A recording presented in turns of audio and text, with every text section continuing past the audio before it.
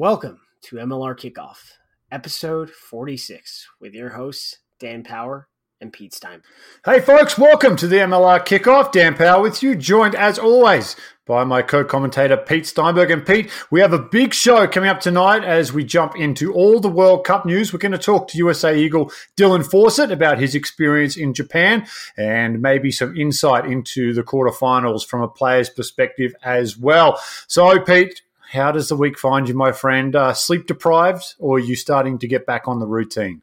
No, no World Cup games this week, getting me up at 2:00 in the morning, but I have had some early mornings because I'm in Wilmington. So I'm on the East Coast in Wilmington, Delaware, rainy Wilmington, Delaware, working with a client. I find myself sitting yet again doing a Major League Rugby kickoff recording in a hotel room. So just hoping that the internet at the Courtyard Marriott here holds up.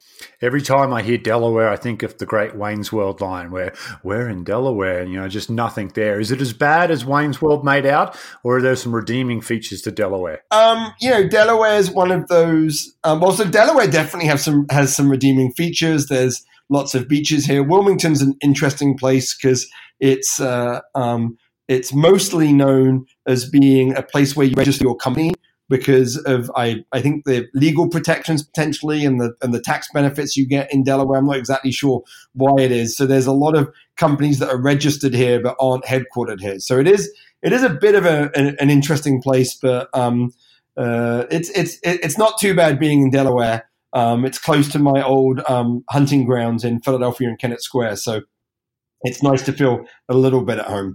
Well, I like to hear that. Pete, World Cup. It's in full swing. We've reached the quarterfinal stages. 8 teams left. Were you expecting this 8 or Japan a little bit of a surprise? Oh, I think Japan is definitely a surprise. Not a huge surprise, but definitely I think the fact that they beat Ireland was the biggest surprise, right? Ireland came in as the number 1 team in the world. And, you just watch this Japanese team play and you see a team that's playing a different kind of rugby. I have a friend and client who is a senior executive and a big innovation guy, and he's a Kiwi, and he's always asking, why does everyone play the same way? Like, he's an innovation guy. So he's like, why aren't people innovating? And Japan play a very, very different brand of rugby, really caught Ireland by surprise. And the game against Scotland was really, really probably the game so far, I think, of the tournament. So other than that, I think it's the same, it's the teams, they're probably in the where we thought they would be, but there's definitely some mouth-watering games coming up this weekend. I'm just not sure what I'm going to do, Dan. Like, you can't just stay up all night, right? So you can't watch all the games. So you got to make some choices about, I'll be back in Colorado. So, do I wake up in the middle of the night, watch a game live, go back to sleep, and then in the morning watch the second game on record? Or do I sleep through the night and get up early? I think it's like 4:45 and watch the second game and then watch the first game to record. I haven't quite worked out what I'm doing. Yeah, that's a tough situation to be in there, Pete. I'm not sure if I can help you out. I know you and I, for old reasons, will probably watch Australia, England. Have a little side bet on that one, as long as you give me some points head start, because I'm not going to give you any points. But what I do love about Australia, England is, Michael Cheika and Eddie Jones and their press conferences are awesome. I think I saw that Cheika came out and said, we don't do any opposition analysis. I think that's what he said. He's like, we don't really look at I tell the coach all the time, stop looking at the opposition. And I'm just like, there's absolutely no way that is true. There's absolutely no way that they're not analyzing the opposition. But I love the fact that he's trying to goad Eddie Jones into a war of words. Well, Eddie's the absolute master of mind games too. He brought in Ricky Stewart, who's the coach of the Canberra Raiders, a rugby league team in Australia, who just happens to be one of Michael Cheika's good friends. So a little shot across the bar there, and Chex was saying, I'm not sure what he's thinking or why Ricky would even do that. And so the Ducks and Drakes continues into one of the best rivalries in sport outside of, what we know here in the US sporting landscape would have to be Australia and England. The Ashes crosses so many sports. So that would be a good one as well. Let's talk a little bit of North American, in particular MLR, as well in South America. We've got Uruguay, a big influence there, but the three teams with MLR ties all bow out in the pool stages, which we expected. But firstly, our neighbours to the north, Canada, probably came out of the World Cup as the tag of the most loved team. They definitely won that award by all the stuff they're doing off the field, a lot of cleanup efforts after the typhoon that went through. And not surprisingly, as we know from doing the Toronto Arrow game this year, Pete, that great guys up there and definitely lived up to that reputation, but disappointing on the field for Canada. Yeah, I mean, so I've found this idea of expectation to be really interesting because you say, is it disappointing for Canada? I mean, you know, they played 3 Tier 1 nations. They were blown out in all of them. I mean, it was a little closer. It was 40 something to 7. They scored against Italy. But, you know, what was the expectation coming in, Dan? I mean, this is a team that's ranked 22nd in the world. This is a team that only qualified because of the repechage. And so I'm finding some of these expectations. I mean, I did see a Canada supporter sort of thinking, well, you know, we get to play Italy. We should have a chance. That's like the US supporter saying, oh, we're playing Argentina. We should have a chance. We have no chances against those teams. We are not in North America good enough to compete against those Tier 1 nations in a World Cup. Not yet. And so I think that you can be I guess I wouldn't say disappointed. I think you can say it's probably a fair reflection about where Canada is now. And they have a long way to go to get back to sort of, you know, the amateur days when Canada was in the running for, you know, a quarterfinal spot at the World Cup. Yeah, I think their draw against Namibia was their best performance by far. No mistakes, no handling errors, no missed tackles. But interesting, wasn't it, to actually see such a big event? I think the Rugby World Cup comes in as, is it the third or fourth largest sporting event in the world? The Olympics, the Soccer World Cup? I think it's, you know, first of all, I think that what people say is it's the second most watched, but I feel like that's just because there's 48 games. And so they all get watched. I mean, it's the same people watching each of those games, but I think it's like the second most watched. But look, it's a major sporting event, and it was really, I was fascinated with the challenge of running a major event with a natural disaster. I mean, this was not like a storm that was coming through. This was like a Katrina that was hitting Tokyo, and I think that, you know, people are laughing that the contingency plans of World Rugby was to move games down the road. But, you know, this is the worst typhoon, I think, for more than 50. I mean, you know, you don't have a contingency plan for a 50-year storm. You have a contingency plan for, you know, something which happens every 10 years. And so, the fact that they were even able to get that Scotland Japan game up and running tells you something about the organizers at the World Cup. And you're right about Canada. You know, they are, you know, they showed their character. Their game was cancelled, and so what they did is they got out there and they helped with the cleanup. I think what's going to be interesting about Canada as they build towards the next phase is, you know, and I've felt like this for a while. I mean, I've always looked with envy at what Canada has in the rugby world, which is well-developed clubs and structured and fully professional provinces. We don't have that stuff in the States, but Canada's model was to centralize that, was to take all of their players, move them to Victoria, and have them train a lot. And there's a generation of players who in this last cycle didn't play very much because they were just training, and I think that's reflected in their poor performance. Major League Rugby is going to help with that, I think. They need another team. I think Vancouver's logical. We've heard about things like Halifax and some other places, but I think they need another team, and they think they need to find ways to leverage their strengths, which is, you know, the clubs and the provincial system that they have, and not move to a centralized model that, let's be honest, the US would do better than that. Yeah, I'm really glad you brought that up because a lot of people have been trying to figure out the decline of Canadian rugby and where it came from. Because you think not too long ago, even back to 09, 10, we couldn't beat Canada in the men's game. It was just they dominated, and it didn't look like we were ever going to find a way to get in front of Canada. And then it turned around rather quickly. That kind of coincided with that centralisation. I've even spoken to some players who have been offered those contracts to go there and don't want to because they've seen the effect it's had on teammates not getting the minutes out in the field. And you can train all you want, but as you know, once you get on the field, it's really worth nothing. You've got to get those battle-tested minutes to get better, to improve as a player. So the way forward, though, that second MLR side, I think you've hit the nail on the head, though. But the logistics of it is going to be difficult. Where do you put it? Do you take that centralized program and turn it into an MLR side? I'm not sure. I mean, maybe British Columbia would be a good spot, right? Vancouver. It's yeah. I mean, I think Vancouver's the place. It's a major hub. It's a huge. I mean, the BC League out there is very, very high level.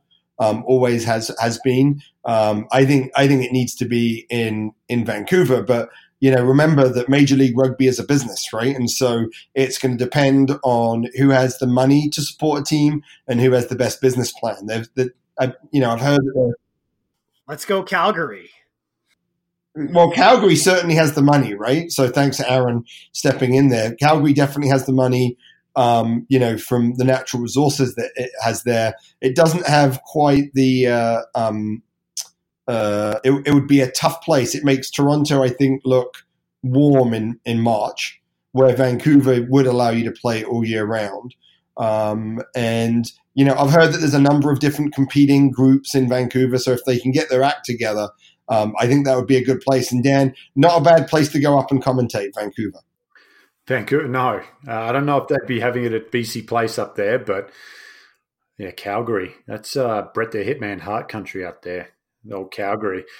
I'm not sure if I want to do a game in Calgary in March or Toronto in March for that fact. So it has to happen though, Pete. It just has to happen. For the better of the game in the Americas, there's a lot of talk throughout the World Cup, some of it quite informed, some of it not quite informed from journalists around the world in terms of the effects of MLR. But I think we've stated on this show that even 2023 may be a goal too soon for the full effects of what MLR can do, as we see Japan, and we'll always be compared to Japan because we used to, again, dominate the Japanese in rugby and 15 years ago, and now that turnaround coincides with the introduction of their local league, and then the Sunwolves have ramped that up again with their Super Rugby involvement.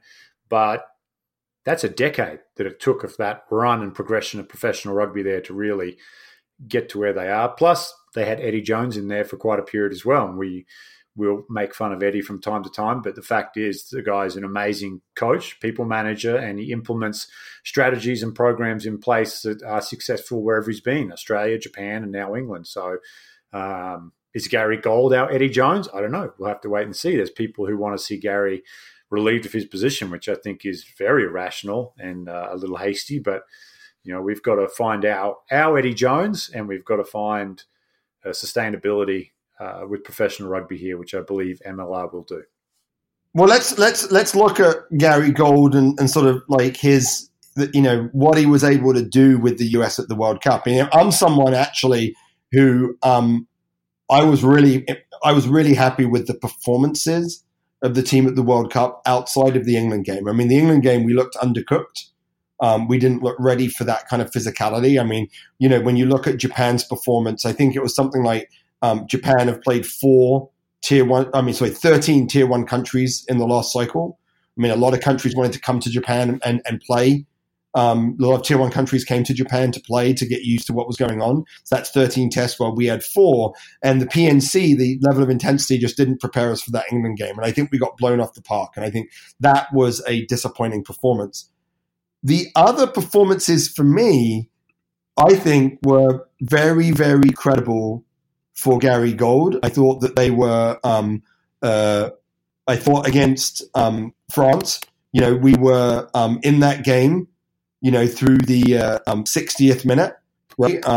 Didn't manage to score a try. I think we were kind of holding on that game, but we certainly were able to play. And then I think, the first 18 minutes we played against Argentina was probably the best period of play that a U.S. team has had against a Tier 1 nation. Because in that first 18 minutes, up until the box kick and the fact that we couldn't rebuild the wall and the run outside of Eric Fry on that line break, we were actually the better team. Like, we had territory, we had possession, and we had opportunity, and we were playing Argentina off the park. Our Achilles heel throughout has been our inability to play consistent defense.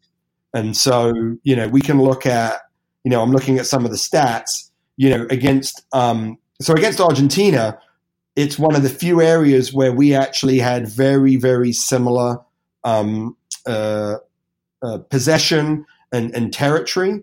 Right, so possession was very, very close.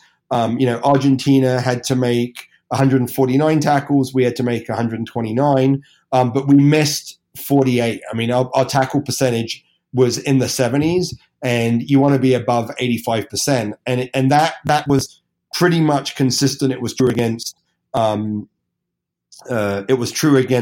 France and against Tonga. Again, we're at 78%. We missed 43 tackles again. So, in that first period against Argentina, when we made our tackles and we played our territorial game with the kicking, we played the best rugby that we probably played at the World Cup.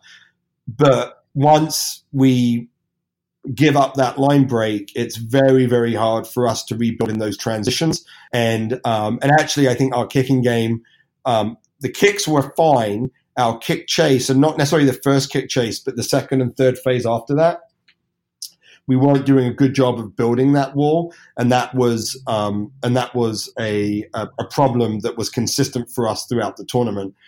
But those transitions are the most difficult things to coach. It really is difficult because so much of it is intuitive by the player. And I know at a World Cup, like, everyone's like, well, you have this problem. The issue when you're coaching at a World Cup is not identifying the problem. The issue is finding the time to fix it. And I've told this story before, but going into the 2014 World Cup, we knew we had a body height problem. We knew we were about 6 inches high, and we were able to find 3 10-minute sessions that we could work on body height in the month that we were together, because there's just so much other stuff to do.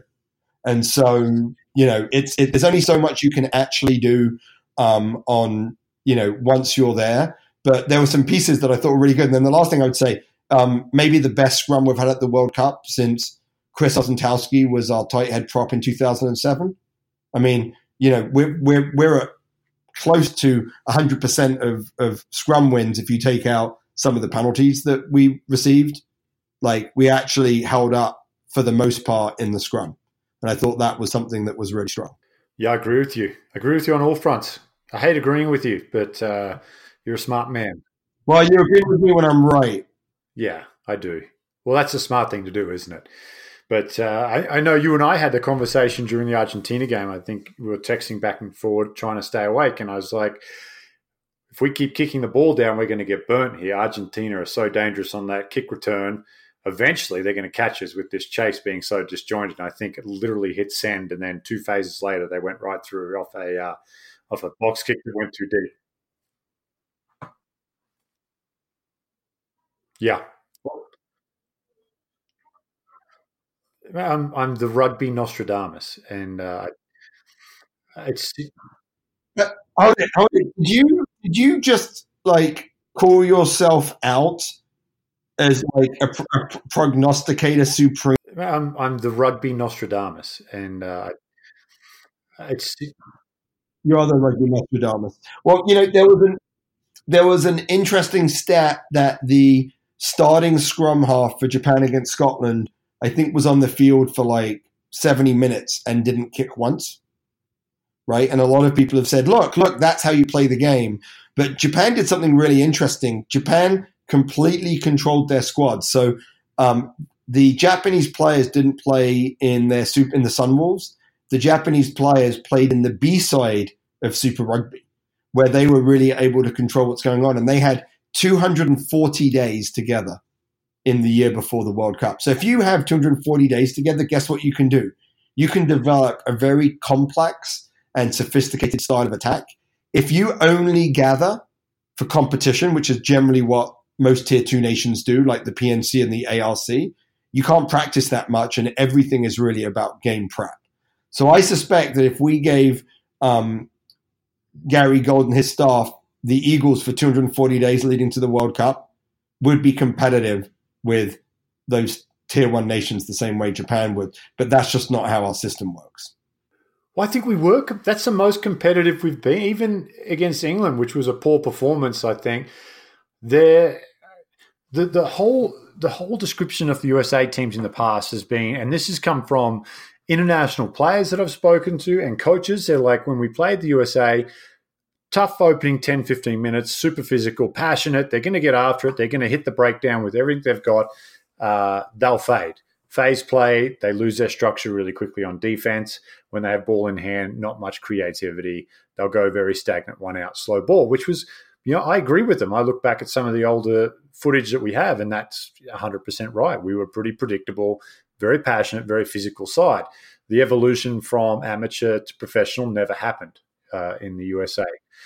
But I didn't see that. I saw us competitive for large windows of time where the game was really back and forth. We had our opportunities, and the only way we're going to learn how to react and act in those moments of pressure is playing these tier 1 nations week in, week out, like Argentina does with the Rugby Championship, like Italy does now in the Six Nations. And, Japan have been had that access in Super Rugby, and they've been having a lot more tier 1 games than what we've been seeing. So I know there was that proposed World League that came out that was kind of knocked down, but I think Dan Leo, and I know you have a good relationship with Dan, proposed a modified version of that recently that kind of enabled that ability to go up and down and get more tier 1 games. And that's going to be a big part that's going to have to go hand in hand with the MLR is more and more international games at a tier 1 level against these bigger countries. And they are going to have to bite the bullet and really say, you know what, if we want this game to be sustainable in around 20, 30 years, we're going to have to play these countries a little bit more. So, but yeah, I mean, it's interesting that the reality is that what needs to happen internationally, and we're getting slightly off topic, but I will bring it back to kind of where I think the ML is really going to help the US. But what needs to happen internationally is that actually the fundamental financial model needs to change. So there's no real incentive for New Zealand to go and play in Fiji, right? There's no incentive for them to do that, because if Fiji come to New Zealand, they don't get the bums in seats, or maybe they should, but they don't get the bums in seats that they would get. And the way it works, like the financial model for international rugby has been the same for 100 years, where it used to be no one's really making any money, and so we're going to cover your cost if you come and play us, right? So it would be sort of like, hey, England would say to Australia, we want you to come and play us, and we'll cover your costs while you're here, and that would be in the incentive for Australia to come. Now England put 80,000 people in Twickenham and make 5 million or whatever it is, millions of dollars a game. Australia is still only being paid what they like their costs. They get their costs covered. So it's sort of it's that model needs to change. But I think where Major League Rugby in the next 4 years is going to be useful is in this area of transitions. And I think you saw it with Mikey Teo when he was playing fullback. In Major League Rugby, when Mikey Teo gets the ball, he'll run up to the line, he'll do a little wiggle, and he has that great step, and he'll break through that defensive kick chase because the kick chase just isn't strong enough in Major League Rugby. But you could see at the World Cup, there's no space for him to run through. And so I think if we can get our transitions better, which is when you turn the ball over from attack to defense, that defense can build quickly, right? So it makes it hard to score. And also when you turn the ball over from defense to attack, the attack is really, really dangerous. Then we're preparing our players to play in the international game, where those transitions are always the biggest challenge and the biggest opportunity. Yeah. Yep. And it's transition at international rugby is the key to winning and losing. So whoever controls their transitions the best will typically have the better opportunities to score points and then stop points as well. So, mate, as we wait for the Butcher to join us, let's talk a little bit of MLR locally, and probably the biggest news that came out, ever in MLR. Ma'a Nonu, 103 tests for the All Blacks. He is joining the San Diego Legion next year. This is going to go up there with Man Walking on the Moon. Kids will remember where they were when Ma'a Nonu was announced as a San Diego Legion player. Where were you, and what was your initial reaction? Well, first of all, it was sort of like it was a pretty good rollout, right, by the Legion, where they on social media they didn't put the video, but they put the soundtrack for the video, and everyone they were like, "Hey, big announcement!" I mean, this is a big announcement for the game, although it's one of those things where it's not like David Beckham, because the general American sports fan doesn't know. But this is a guy, even though he was 37, he went back to New Zealand, has been playing Super Rugby because he wanted to make another World Cup. I mean, he is an absolute stud, and I am so excited to see him partner up with JP du Plessis, and that is going to be one heck of a center partnership. And with Peterson at fly half, there's going to be a lot of sort of like chopper or Orangi where Ma'a Nonu's going to come across and take that switch and be looking for those holes. It is a tasty, tasty midfield. Well, how about defending this? You've got probably JP du Plessis in 12, Nonu in 13, Toto Vasau in the 11 on the blind wing, Peterson weaving his magic off a set piece, scrum or a line out. Could you imagine defending that 12-13 channel and looking up and saying, okay, I got JP du Plessis, Ma'a Nonu, Toto Vasau off his, and then Peterson can go himself. Yeah, no. Yeah, there are things to do, and I think, look, I mean, it was interesting. Like there was news of Stefan Armitage. I mean, he had his contract pulled, so I feel like this is whatever deal Stefan Armitage got, probably Ma'a Nonu got, and I think Stefan Armitage for if you're gonna select players that can have impacts, tight head prop, fly half, and number 7.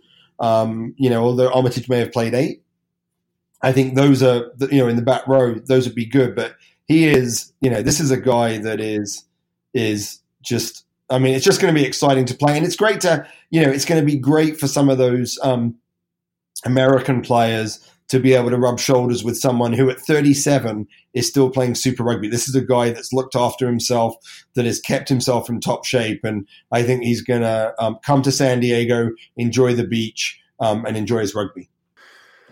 Well, I hope so. I just wonder when he's going to nudge his former teammate, Sonny Bill, say, hey, brother, what are you doing? You and your Sonny Bill obsession. Man, it is. Yeah. I got some great Sonny Bill stories. Have we got time? Do you want me to tell you one? Is it a true story? Is it like a myth? Okay, sure. No, it's a true story. So Sonny Bill, young lad, and he's playing for the Bulldogs, but not playing first grade. It's a trial match, and we're playing down in Bendigo, which is in the middle of nowhere in Australia. And he comes off the bench, plays 15 minutes, and I don't think I tackled him. But anyway, same field as Sonny Bill. Fast forward to 2014, and it's the All Blacks test in Chicago against USA. And I'm like, you know what? I was down on the sideline for that game. I'm like, you know what? I might go say hello. Go remind him about that time I smashed him in Bendigo back in, I think it was 2003, 2004. And I started walking towards him on the field. I just took a look at him. And obviously he was a kid back then. Now he's just this specimen. And he's just massive. Quadriceps, shoulders, neck. Just gorgeous as he's walking across Soldier Field. And I got about 10 meters away from him and went, no, I can't do it. I turned and walked away. I was like, I felt like such a little fanboy. I'm like, I can't do it. I can't go. He won't remember. I am. Just smashed him. You are a fanboy. You should have gone up and just being the fanboy. Just being the fanboy.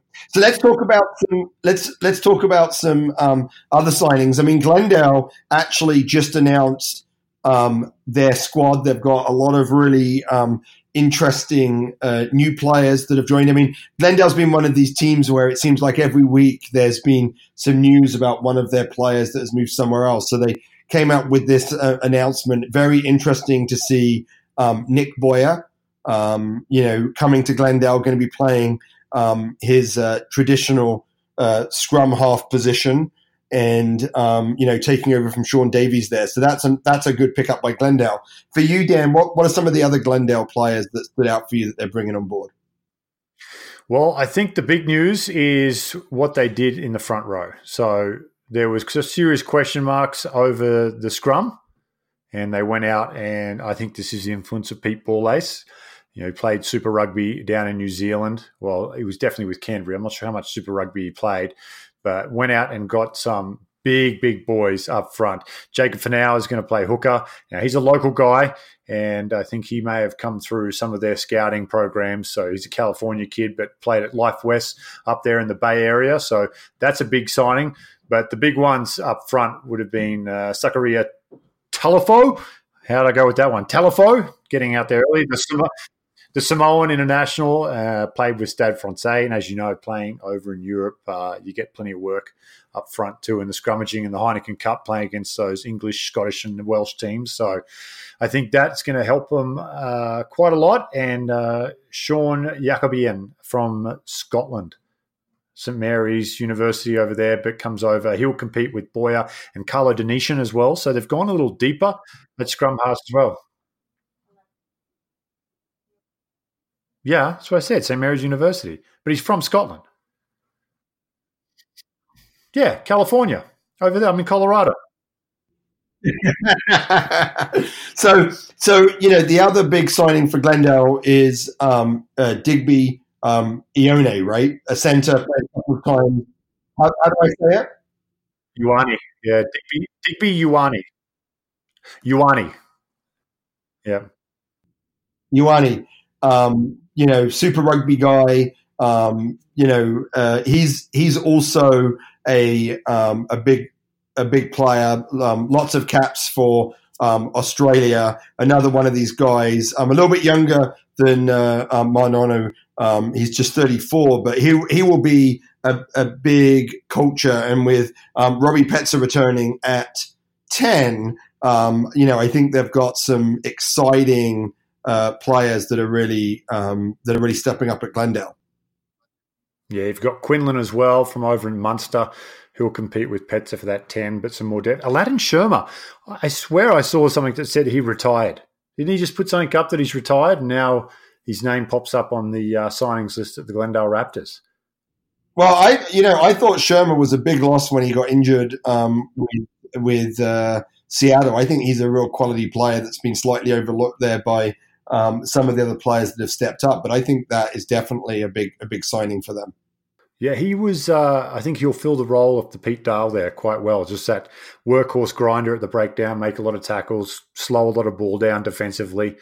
With the retirement of Pete, I think they're looking for a grafter like that, and I think he could really slot into that role quite nicely for the Raptors. So that was good to see, actually, because like you said, a lot of the talk around Glendale was the players they were losing. And, we had Mark Bullock on the show not too long ago, and he alluded to some signings but didn't want to say much. But it's obviously him and Pete Borlase been very busy in the off-season getting things going. Any other signings around the league that caught your eye? Well, it was good to see Brock Staller re-sign with Seattle. Not much of a surprise, but he's been a big part of their success. I mean, he's obviously a great kicker. Probably disappointed not to make the World Cup squad, but it's great to see him signed. And there's, this move for picking up props. Boyd Wiggins, who's a prop who played in New Zealand in the Mitre 10 for Northland, has been picked up by Houston. I'm not sure if we've seen any news about Mullen in Houston, whether he's been re-signed there, but he's definitely someone that has been playing overseas in the past. So maybe they've got some cover there. Any other names that stand out for you? Well, I've heard Matt Houston is now a free agent. We assumed he was going to the Free Jacks, as was the announcement when he left Nola Gold last year, loaned to New York, but it may be an extended loan. So very, very talented young back row. He's not that young anymore. I shouldn't say that. He'll probably smash me next time I see him, but he is. I think he's 30, so he's young compared to me. There you go. Thanks, mate. You're always good for jumping on that grenade for me. I appreciate that. That'd be a big one.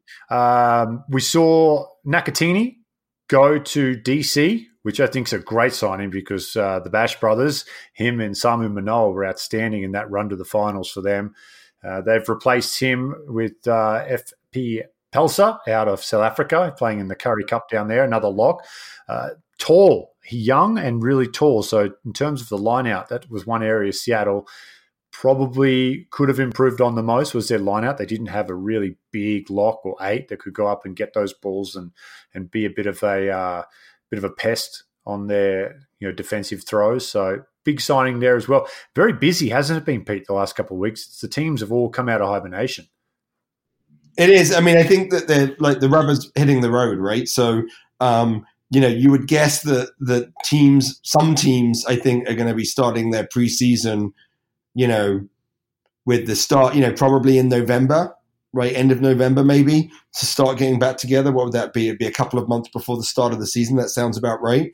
And so the rubber's kind of hitting the road. And I think the interesting thing is for us is when we get into some of these expansion teams, Atlanta, DC, and the Free Jacks, to see how their squads really come together and develop. I mean, DC's had a couple of good signings over the last few weeks, but these are guys that need to put 40 names down on a piece of paper, right? And so, they're going to, and that source is going to come from really 4 areas, right? So that's going to come from local players that are playing club rugby that they think are good enough.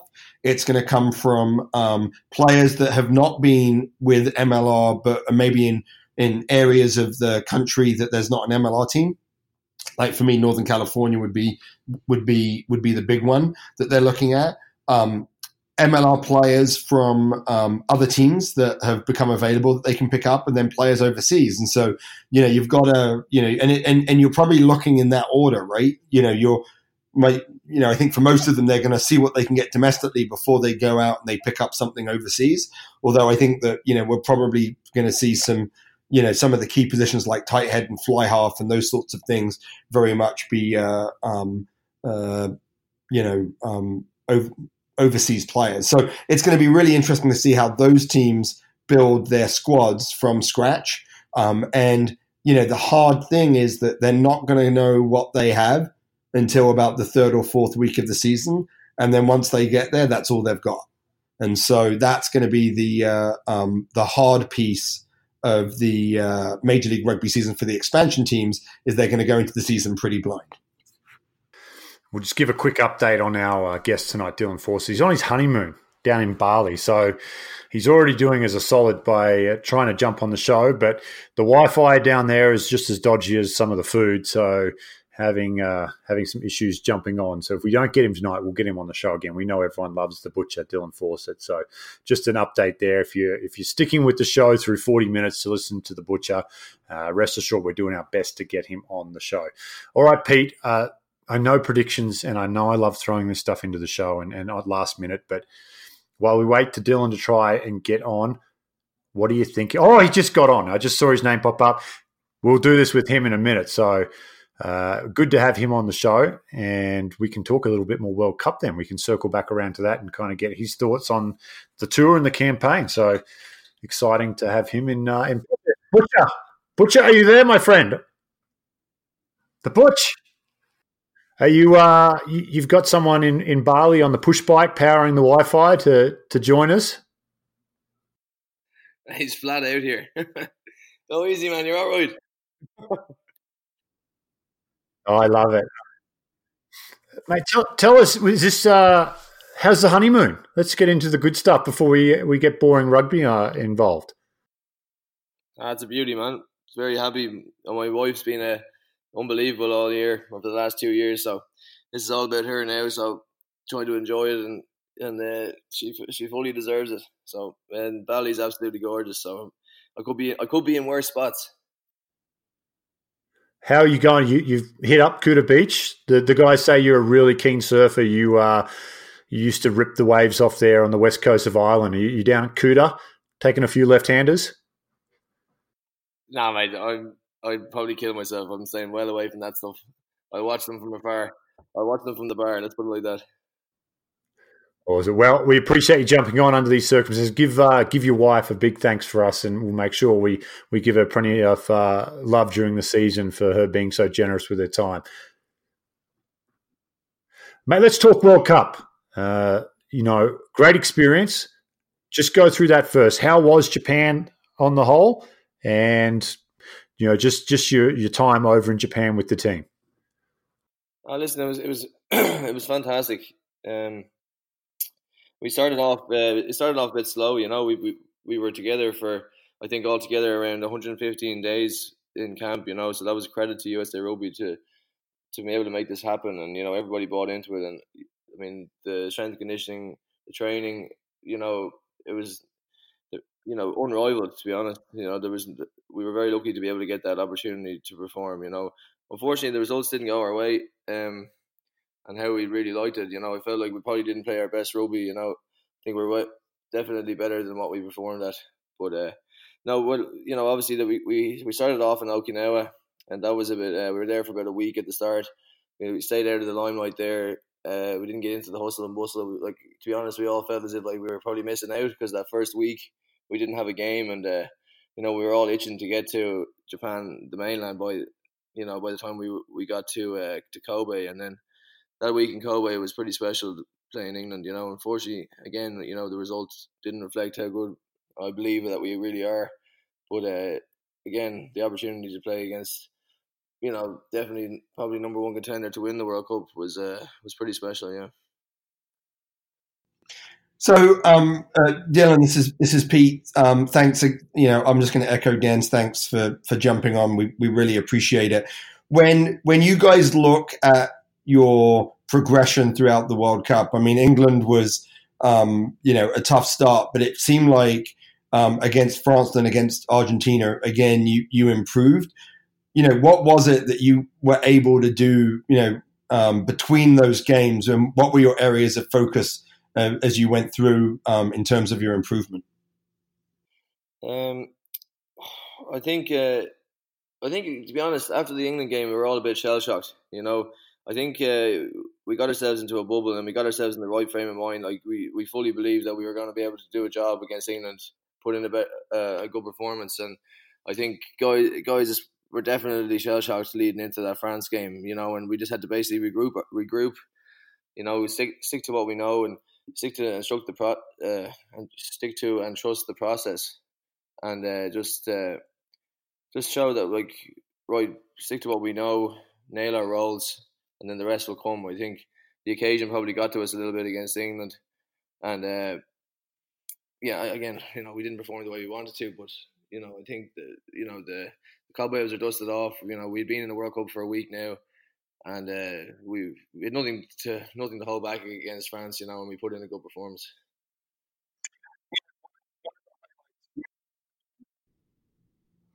One of the highlights for me in watching you guys play was the scrum. I mean, I think this was probably the strongest scrum the US has ever had at a World Cup, and held its own for the most part against these tier one nations. As a front row forward, how did you feel when you were packing down against some of the top players in the world and feeling like you were able to compete in what's such a mental part of the game? Absolutely. That first scrum, when you do get an opportunity, was amazing. To be honest, I don't think the old rules helped us at all. I think loading through the bind and loading through your head through the hooker and stuff like that, it didn't really suit us, as we probably didn't get enough time together to really work on that over the last few years. But then obviously with the new rules, and then I think it came in the morning of our first day in camp. So we made it a point that we were gonna nail this role, nail this process, and we had Stevie Scott come in, and Sean Pittman did a good job with the scrum, and then obviously we had so many experienced players there that we knew what we needed to do, and it was definitely encouraging and gave us that extra bit of confidence in the games to know that like we could hold up and or not just hold up but like compete. Look for penalties, and that's a massive confidence builder, and definitely gives you the the want to go for scrums and not to be worried about it. In games. Mate, you talked about that feeling of going into those, in particular set piece for you, but and getting that feeling of confidence that you can compete. What's the blueprint moving forward now to go further from just feeling like you compete in these patches of play to actually taking some scalps at a World Cup? How far off do you think the USA is as a whole? And what do you think will be the next big steps in terms of preparation and basically getting one of those tier one scalps at a World Cup? Well, first and foremost, I 100% back our management and the backroom staff there at USA Rugby. Like I spoke about earlier, like we were given every opportunity to succeed. Again, it probably didn't suit us. We're probably just not there yet. And then moving forward, I'd say just keep blooding. Like with the strength of the MLR, it's definitely going to make it give experience. Put people, obviously like getting guys in getting better players into the league, giving us every opportunity to get better, putting a higher standard of rugby. So the guys, when they get to the international stage like that, like we don't have blips like what happened with England. We're able to regroup. We're put in under pressure situations, and again, like with the MLR and with better caliber players coming in, the camps get more competitive. We all get better.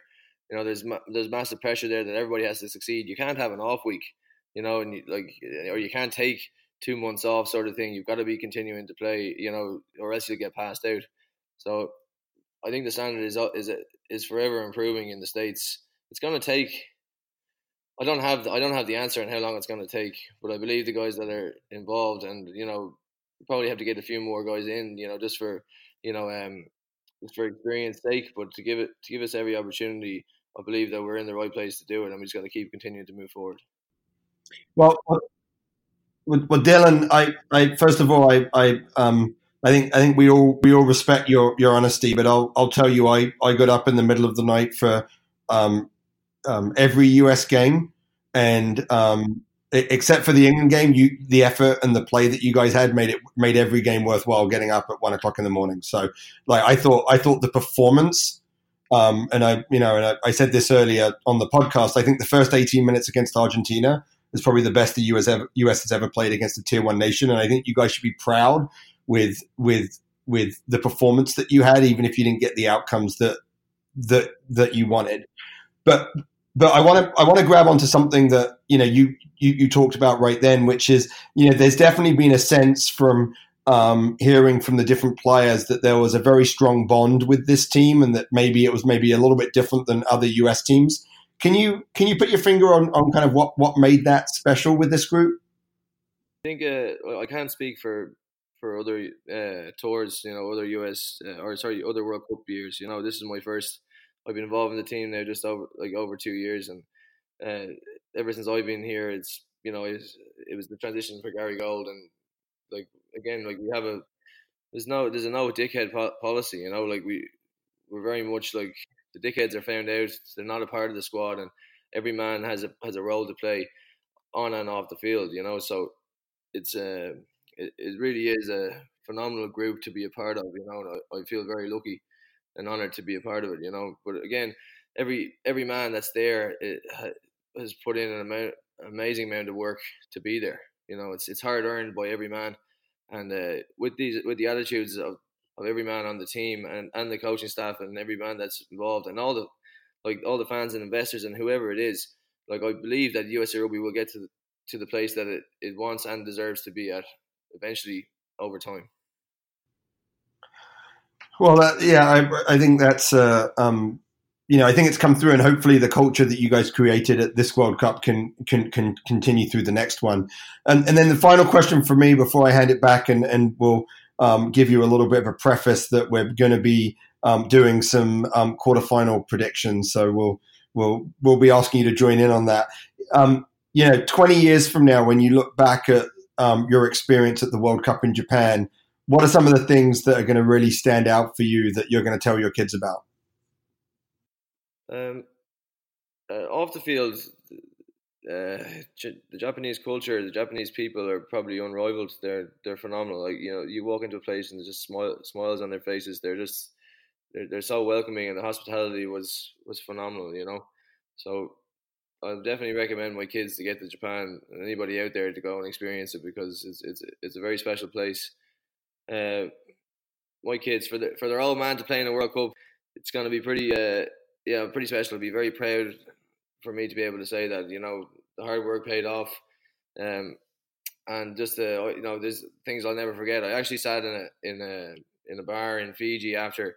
I think it was the day after the game, and I watched. They had reruns of the games. I think Wales and Fiji were on, and then you just saw like them coming out for the game, and and it was pretty cool. Like, I only got that kind of that sense of like euphoria there, because I was, I did that. I was out there. I did, so it's definitely special, and it's definitely spurs you on to keep going, because I definitely want that again in 4 years. So, and I want to compete even better the next time. So, I'm not going to think too much about the future when it comes to that stuff. I'm firmly on. I've got 4 more years to do this, and I believe that I'm going to be there in the next run. Oh, I like it, Butcher. 2023 captain. Get Blaine Scully out of there. He's old news. Captain Butch, I can't wait for it. I'd follow you into the trenches, brother, any day of the week. Don't worry about that. And we love Blaine too. I'm just kidding. Don't come and get me, Blaine. And Shannon, Blaine's wife. I'm actually more scared of her than him. All right, prediction times. Let's get these underway. You can't go for England because you're an Irish man, and we all know that's never going to fly. So Aussies, England, Saturday. Who you got in that one? England are going to win that one. Oh, boo. Boo. Mate. All right, I'm going for England. Although I just saw that Eddie Jones has reverted back to type and is starting Owen Farrell at fly half, which makes me a little concerned. But I'm going to still. So I think that means England are going to be really physical with Australia. But I think England are a better team and they'll win. What about you, Dan? You sure, Butch? You sure, Butch? You don't want to change England?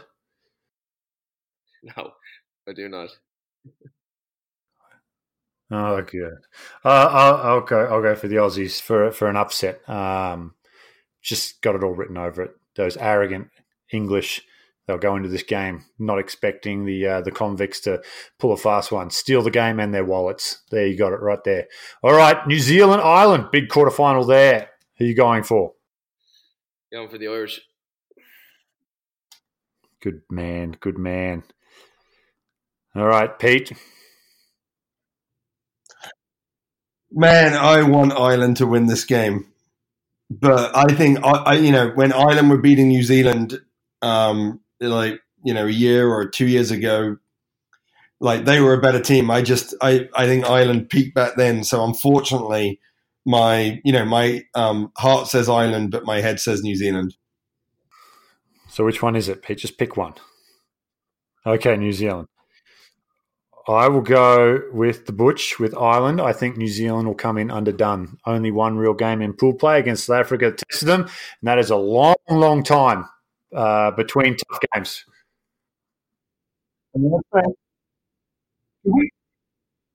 If that happens, if Ireland beat New Zealand in the quarters, I mean, how long will New Zealand be in mourning for? I mean, that's going to be a tough couple of Ireland. Well, Pete, I'll be over in New Zealand in 2 weeks. I'll let you know how it is. So which one is it, Pete? Just pick one. Okay, New Zealand.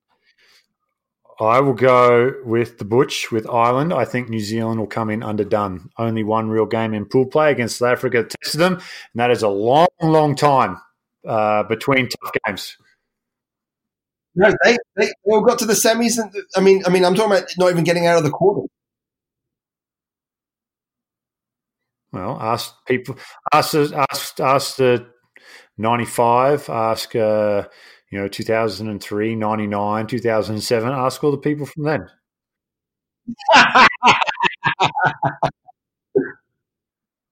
I love it. All right, the game. I think this is probably. I was looking at some stats today, Butch. This is the highest betted game in the quarterfinals in terms of favourites, and Wales unbackable favourites against France. Wales, France on Sunday. Yeah, Wales. Yeah. Yep. Yeah, I mean, the French team aren't. They're like having arguments with their. I mean, the French can win because they're France, but they haven't shown the ability to win yet. So I think it's Wales. Yeah, it would. Having spent some time playing in France, Pete, it is bizarre. What you would think would cripple a team down there galvanises them. They come out and put 50 points on Wales. I could see that happening too. It was very interesting 2 years. But last one, Japan, South Africa. Does the fairy tale continue, or South Africa wise up from the 2015 upset and get the win here? Butch? South Africa. Oh, so much energy. You've got a future in broadcasting when you're done, Butch. Calm down. I mean, like Japan can beat South Africa. I mean, Japan hold on to the ball; they don't kick it away. But I think South Africa came into some of the phrasements. I think Rassie Erasmus is a very, very smart coach. I think Japan are going to make a game of it, but I think South Africa are going to have too much.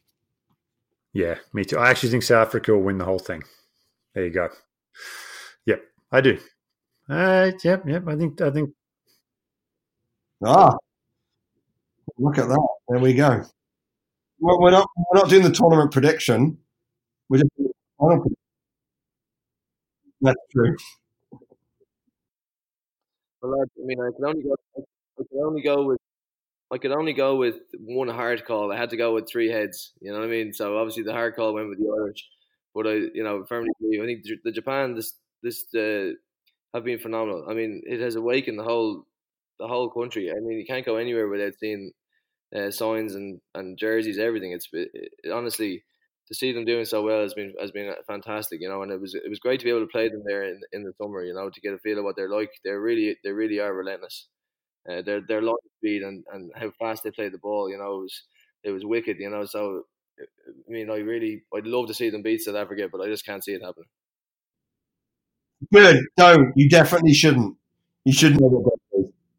No, that's better. Butch, there you go. A little bit inside. I've probably got you on a barley time. You're probably a couple of Mai Tais deep, so I apologise.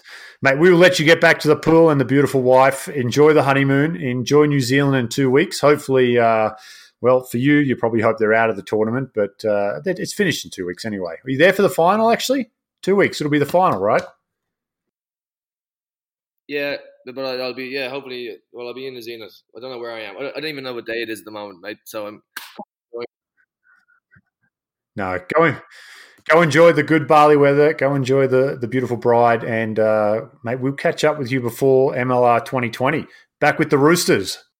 Absolutely. So, listen, lads, cheers. Thanks for having me on, and we'll talk again soon. You are a legend. Dylan Fawcett, thank you for joining the show very much. World Cup USA Eagle, Dylan Fawcett there jumping on for us. What a champion too. On the honeymoon. Wow. That's going to cost him some brownie points, isn't it? Well, I mean, we really appreciate it when, Dylan's always been a friend of the podcast, right? And he's been on before. He's always good value, and it was great to be able to get some insight from him at the World Cup. But yeah, I hope he doesn't get into too much trouble for spending some time with us. No. Both married men, we know the rules of the game, so he'll be fine. It was only 20 minutes. All right, Pete, that wraps it up. World Cup quarterfinals. Enjoy your weekend. Enjoy the games. I'm sure the text message feed for Australia-England will be very colourful, to say the least. Yeah, I'm very willing to take any bet, but I'm not giving you any points. It's the World Cup quarterfinals. Sorry, it's going to be straight up. And for those of you that are fans of this podcast, please leave us a review at iTunes or Stitcher or Google Play or wherever you get your podcasts. If you leave us a review, it means other people can find us, spreads the word of Major League Rugby. And we keep saying that we're going to read out the reviews, but that requires me to actually check them. before the show. So at some point we'll do that, and maybe we'll do a bit of a catch up over the last 6 months. I like it. Rooney fans, don't worry. New York is coming up next show. So we will get to the Rooney Roosters next show as well. For Pete Steinberg, Aaron Castro, I'm Dan Power. This has been the MLR Kickoff Podcast.